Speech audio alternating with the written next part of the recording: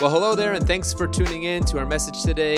And I don't know about you, but I think all of us have had times when things don't work out exactly as we planned. Well, we hope this is an encouragement to you as Jordan Harnum continues on in our Overcomer series as he speaks on where to find peace when things don't go as planned. Well, good morning and welcome to Church Online. My name is Jordan Harnum and I'm one of the leaders here. So excited that you're with us and believing that you're going to be encouraged by what God has to say to us today through His Word. On the 21st of March, Rachel and I were supposed to go to Florida with my brother and his wife, both Rachel's parents and my brother's father and mother-in-law. Wow, that was a mouthful. And we were so excited. We had a house rented that was going to be awesome with this giant pool. We were going to just be together and celebrate as family, and we were really excited. But I bet you can guess what happened. COVID happened. And this trip that we've been planning for a long time all of a sudden got put on the back burner as we just watched flights get canceled. And then, and the NBA suspended their season, and we knew that it was as good as done. But, I think of other people that their lives have been impacted in a little bit of a greater degree. I think of 3 weddings that I was supposed to be involved in, and they're looking like they're going to have to change some plans. You can imagine what those brides and those grooms are thinking, This is not what I had planned. This is not what I had hoped for. This is not what I imagined when I thought of my wedding. This is not what I was hoping for. And yes, like Rachel and I, too, we weren't planning for that to happen. Have you ever had something happen in your life where you said, this is not what I would choose? This is not what is supposed to happen. This is not what I planned for. Maybe it's not a trip, or maybe you've been trying to have a child for a long time and things aren't working out the way you thought they would. And maybe you dreamed of your wedding day, but your marriage is not what you had hoped for or what you planned for. Or maybe you find yourself out of a job right now and you're thinking, this is not what's supposed to happen. I've got kids and a family to feed, and you're just thinking, this is not good. Or maybe you're a student and you're thinking, I'm going to get into this university and I'm going to make it happen so I get this scholarship, but things aren't working out the way you had thought they would, and you find yourself saying, this is not what I planned for. I think we all have experiences where, kind of like our speaker 2 weeks ago, Chris McLean, said, where our experience doesn't match our expectation.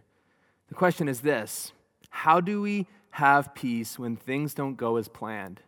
How do we have peace when things don't go as planned? Or where do we find peace when things don't go as planned? If I may, I want to encourage you from God's Word, the Bible, today. And I really think that this is a message that really God wants to speak to you. This is not just something that you're participating in, but I believe God wants to speak to you today through His Word.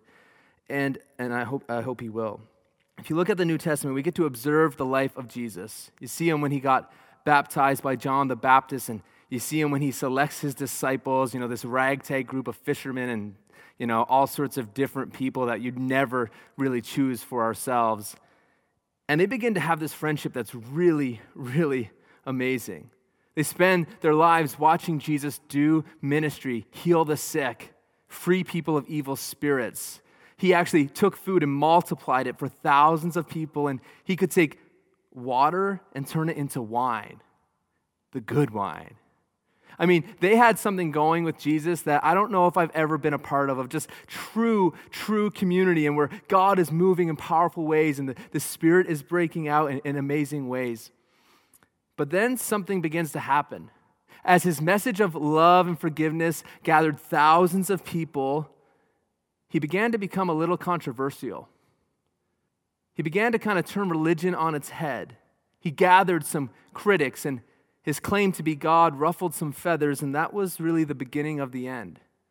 Seemingly out of nowhere, Jesus began to explain to His disciples that the end was coming. All this, our friendship and what we've got going on, it's going to change. He says around a meal, He says, I'm going to actually be betrayed by one of you. He says, I'm going to suffer and die, and where I'm going, you can't come.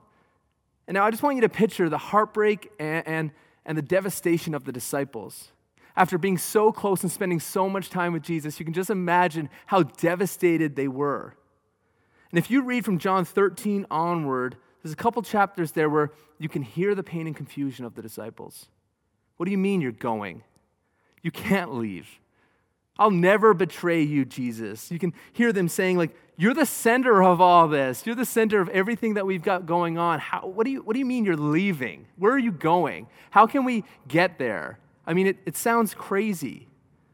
And what does it mean for all of us? What does it mean for what we've got going on? I mean, Jesus, you raise people from the dead. How are you going to allow your own self to die? This isn't what's supposed to happen. This isn't the plan, Jesus. Their best friend, their leader, was going to die. Surely this is not what they signed up for. So Jesus has this encouragement. He's trying to explain to his disciples in these chapters, in these verses, and he's trying to encourage them to find peace and to take heart. And it all comes to a climax in chapter 16, verse 32, when he says this. He says, "Behold, the hour is coming, indeed it has come, when you will be scattered each to your own home, and you will leave me alone. Yet I am not alone, for the Father is with me. And I have said these things to you, that in me you may have peace. In this world you will have tribulation, but take heart. I have overcome the world." So Jesus says, look, here's my encouragement. He says a number of things, and he ends it with this. He says, a time is coming when you're going to be scattered to your own homes. You know, when all this kind of isolation began happening, God brought me back to this verse where it says, you're going to be scattered to your own homes. It sounds awfully familiar, doesn't it? Yes, the situation is incredibly different, but I think we can somewhat understand a little bit how the disciples felt when their friendships all of a sudden seemed a little more distant. He says, you're going to be scattered to your own homes. And yes, sure enough, like your favorite Netflix series where all the friends kind of at the end of this season, they say farewell and they move on. The disciples are now dispersed, leaving Jesus completely alone. Jesus says this, "You will leave me alone, yet I am not alone. My Father is with me." See, Jesus understood that peace can be found in the presence of God. I'll say that again. Peace can be found in the presence of God. It's like, you may leave me. You may not be around anymore. I may find myself alone, but I know God is with me. Jesus had an understanding of the presence and nearness of his Father. And the truth is this, that when things don't go as planned, or maybe, you know what, you just know that this is not what you had wanted. When our world is upside down, we find peace in the same truth, that no matter what comes, pandemic, job loss, divorce, we are not alone. We know God is with us. You know, Jesus encouraged his disciples earlier in John 14, and he says, look, I'm leaving, but I'm not going to leave you an orphan. I'm leaving, but I'm not going to leave you an orphan. In fact, I'm going to send you one just like me. I'm going to send you one just like me, and he's an advocate. He's a comforter. He's my Spirit. And after Jesus' death and resurrection, he did send his Spirit, and it lives within the lives of Jesus' followers even today. And so I need you to listen to me just for a moment. If you've committed your life to following Jesus, if you've made him the Lord and the ruler of your life, and you've found salvation and forgiveness from him, the very Spirit that raised Jesus from the dead lives in you even now.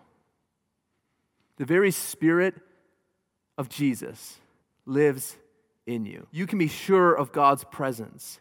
You will never be alone. God is in you, and he is in you by his Spirit. We can find peace in God's presence. He is with you.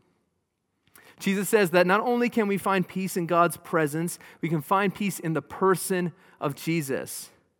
He says, look, there's coming a day you're going to be scattered. You're going to leave me alone, but I will not be alone because my Father is with me. And then he says this in verse 33. Verse 33, he says, I have said these things to you, that in me you may have peace. He's like, I'm saying these things to you so that you can have peace, but just not any peace. You can have peace that's in me.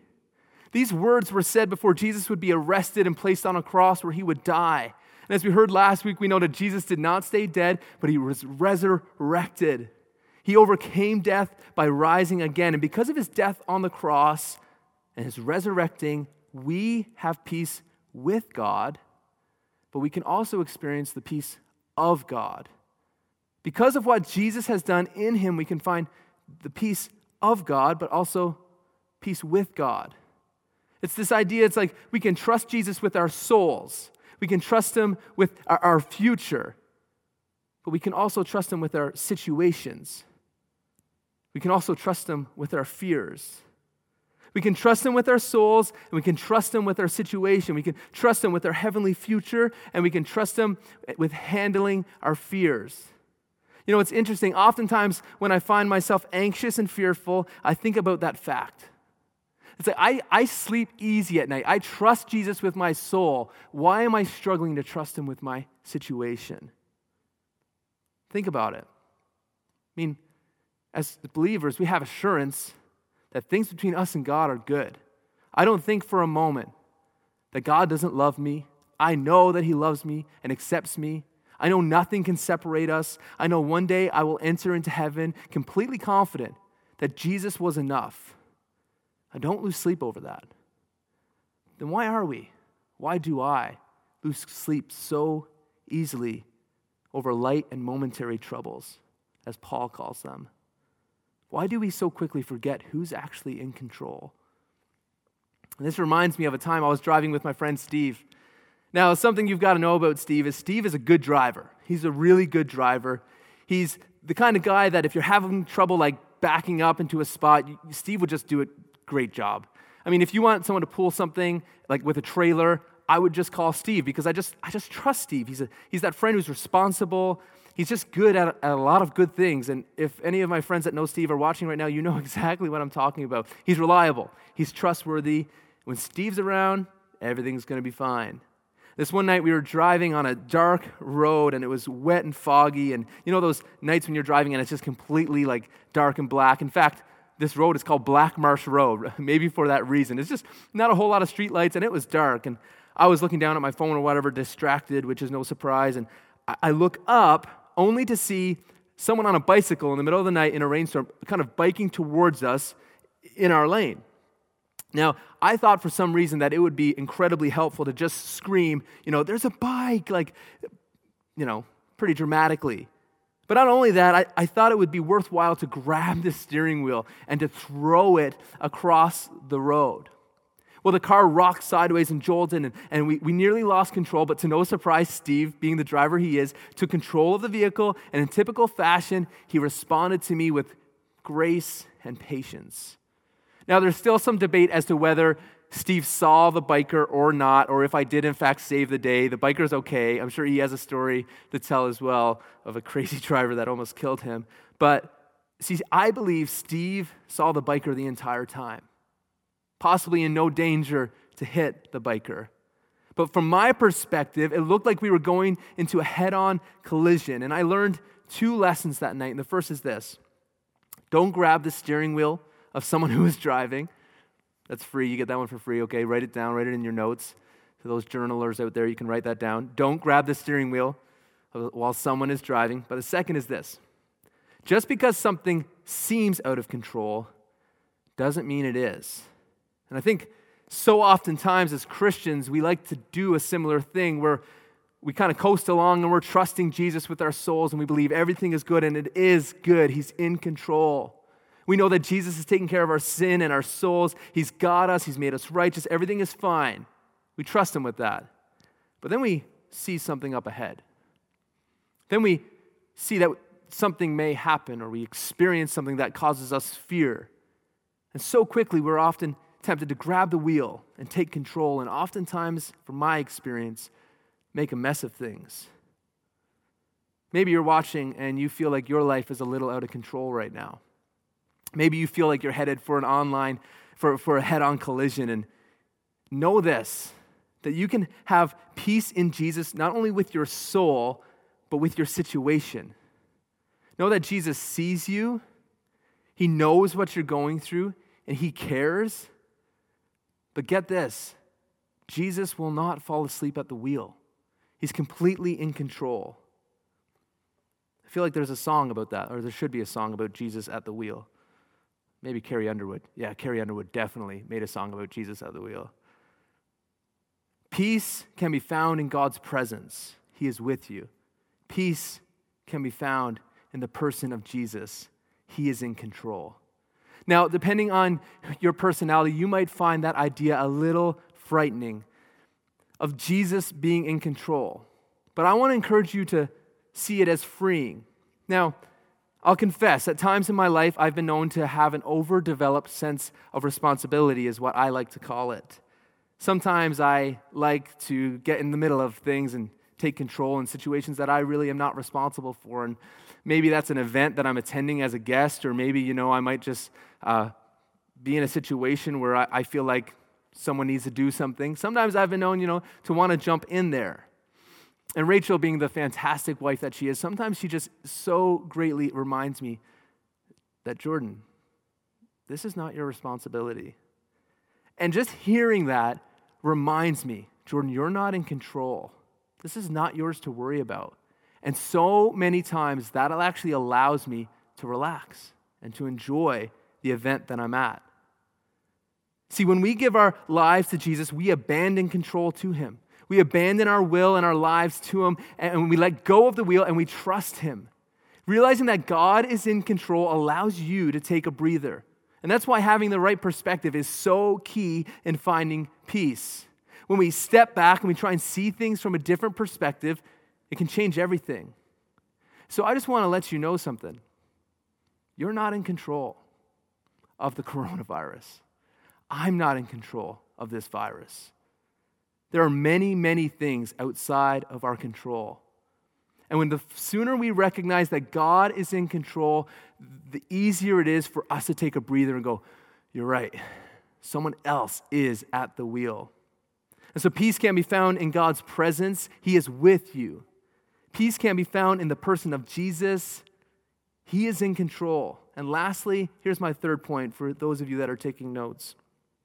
Peace can be found in perspective. Jesus ends his encouragement with this in verse 33. Why don't you read it with me? I have said these things to you, that in me you may have peace. In the world you will have tribulation, but take heart, I have overcome the world. Now this series is called Overcomers. It's called Overcomers for a reason. See, as Jesus finishes this moment, he reminds them to expect trials. Don't be surprised. Now, I can remember the first time I played paintball with some friends. I can still remember the fear and anxiety of sneaking around this wet forest wearing some old man's mechanic coveralls. And all of a sudden, I'm terrified. I don't want to see anybody. I don't want to get hit by a paintball. And then all of a sudden, I can remember when it's just like, pop. And I can remember it hit me right here on my right knee. It was awful, awful pain. I hit the ground like a sack of potatoes, and I vowed I would never, ever play this game again. It was too much pain. I had no idea who shot me or where it came from. But the more I played and the more I got hit by paintballs, which happened to be a lot, I'm not very good at paintball, the more I realized that they actually began to hurt a little less, the more I got used to it. And I'm convinced that the ones that hurt the most are often the ones you don't see coming. And the same is true in life, the unexpected news. That doctor's report that you were not expecting to go that way, or that sudden layoff, or that sickness that just blindsided your family, those hurt seemingly a little more than the ones you anticipated. And I wonder if that's why Jesus was so adamant on telling his disciples that they're going to suffer, that they're going to have trouble. He continues to remind them, he makes sure, look, I want you to have a proper perspective. Don't think that life is going to be easy. You're going to have trials. In other translations, my translation says tribulations. You're going to have trials and trouble. It's not going to be easy. In 1 Peter 4, I've come to like this, where it says, dear friends, this is 1 Peter 4:12. It says, dear friends, don't be surprised at the fiery trials that you are going through, as if something strange is happening to you. It's like, my friends, he's writing, don't be surprised that you're having trouble. Don't think you're exempt. Don't be surprised at the fiery troubles you're going through as if something strange is happening to you. Now, let's be honest. COVID-19 is strange. There's nothing normal about it. And I don't think any of us expected to be where we are. And I don't imagine any of you expected, if you're working from home and you have children, to be working from home and being a homeschooling parent at the same time. Having the right perspective in the middle of chaos is key to finding peace. And a part of that is to know that no one is exempt from this. A part of that is to know that troubles are to be expected. Jesus helps give them that perspective. He says, look, you're going to have trouble, but take heart. Take heart, he says. Be encouraged. Be brave. Get a lot of courage, for I have overcome the world. See, part of our perspective is to not be surprised, but it's also to understand that in the end, God wins. Jesus reminds them that in this world, it's not going to be easy, but he's overcome the world. He's greater than the world. He's greater than your problems. He's greater than our struggles. He is greater. He's conquered the grave. He's dealt with sin, and he's dealt with evil, and he's dealt with Satan. Listen to me. Your troubles are no match for him. They are no match for him. And so we don't need to bite our nails and worry, how is it all going to shake out in the end? No, we know the end. And the end is this, that Jesus wins every time.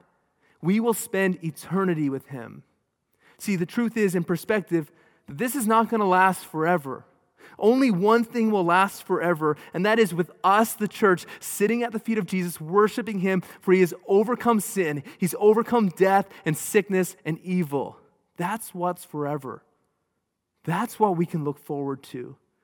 Maybe you're thinking, Jordan, that's encouraging, but it doesn't really, make this any easier. It doesn't make it any less difficult. And as I close, I'd like to encourage you from one last piece on perspective from a few verses earlier.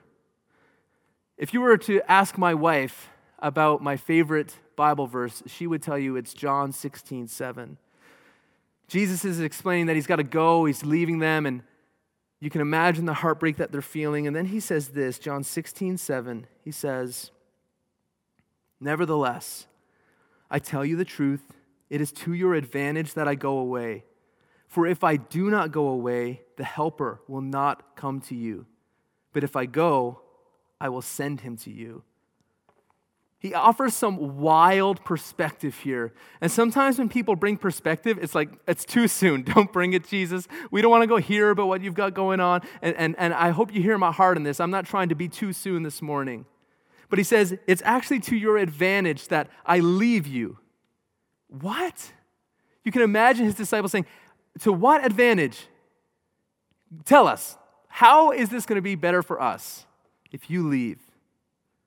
In a situation that no one would have chosen the outcome, Jesus gives them a perspective to look for the blessing. He says, look, if I don't go, you don't get the Spirit. If I don't go, you don't get to experience life with the Spirit. And when cancellations began happening and our trip got canceled and things started to go a little crazy, God brought me back to this verse. And I don't think for a moment anyone would have chosen for this pandemic to happen. It's awful. But I can't help but turn my eyes to the things that we get to experience because this is happening. If we take just this online service itself, so many people are hearing about Jesus that would never step in the doors of our church. Because of this happening, we have made connections with organizations and community partners that are helping us feed. I think today was like 150 people. God is doing something in and through his church for his name that might not be able to be done maybe in the same way or to the same magnitude or as quickly perhaps if this didn't happen. And much like the disciples, would we have chosen this? No. Is this what any of us would have planned for? Certainly not. But I cannot help but to ask God to give me that kingdom perspective. What is it? God, what is it I get to experience that I might have without walking through this valley? What is it as a church we get to experience that we may not have had we not walked through this time? Maybe we can ask ourselves, God, what are you doing that I can't see? What's happening in my heart? How are you shaping me? How are you bringing people to yourself? How are you making your name great in all this? And I would encourage you as a family, Maybe immediately after I'm done in a moment, you take a moment to talk about what it is you're thankful for amongst all this. How do you see God at work? Share with those around you. But maybe you don't see God at work in all this. And believe me, I know for some of you, it's very hard to find the silver lining in all of this. For those of you that are struggling, wondering where your rent or your mortgage is going to be paid, I think about our small business owners, and we've got people in our church that own small businesses. You're thinking about your staff and bills, and especially our frontline workers in healthcare and our essential workers. We see you, and as a church, we hear you, we love you, and we are praying for you. You guys are heroes right now in this time. We understand that for some of you, it's hard right now. May I encourage you with this. You can find peace in God's presence. He is with you. And you can find peace in the person of Jesus. He is in control. And you can find peace in perspective. Jesus has overcome the world. If you're watching and perhaps you don't know what it means to have that peace, you don't know what it means to have peace with God, and you don't know what it means to have the peace of God, I want to encourage you.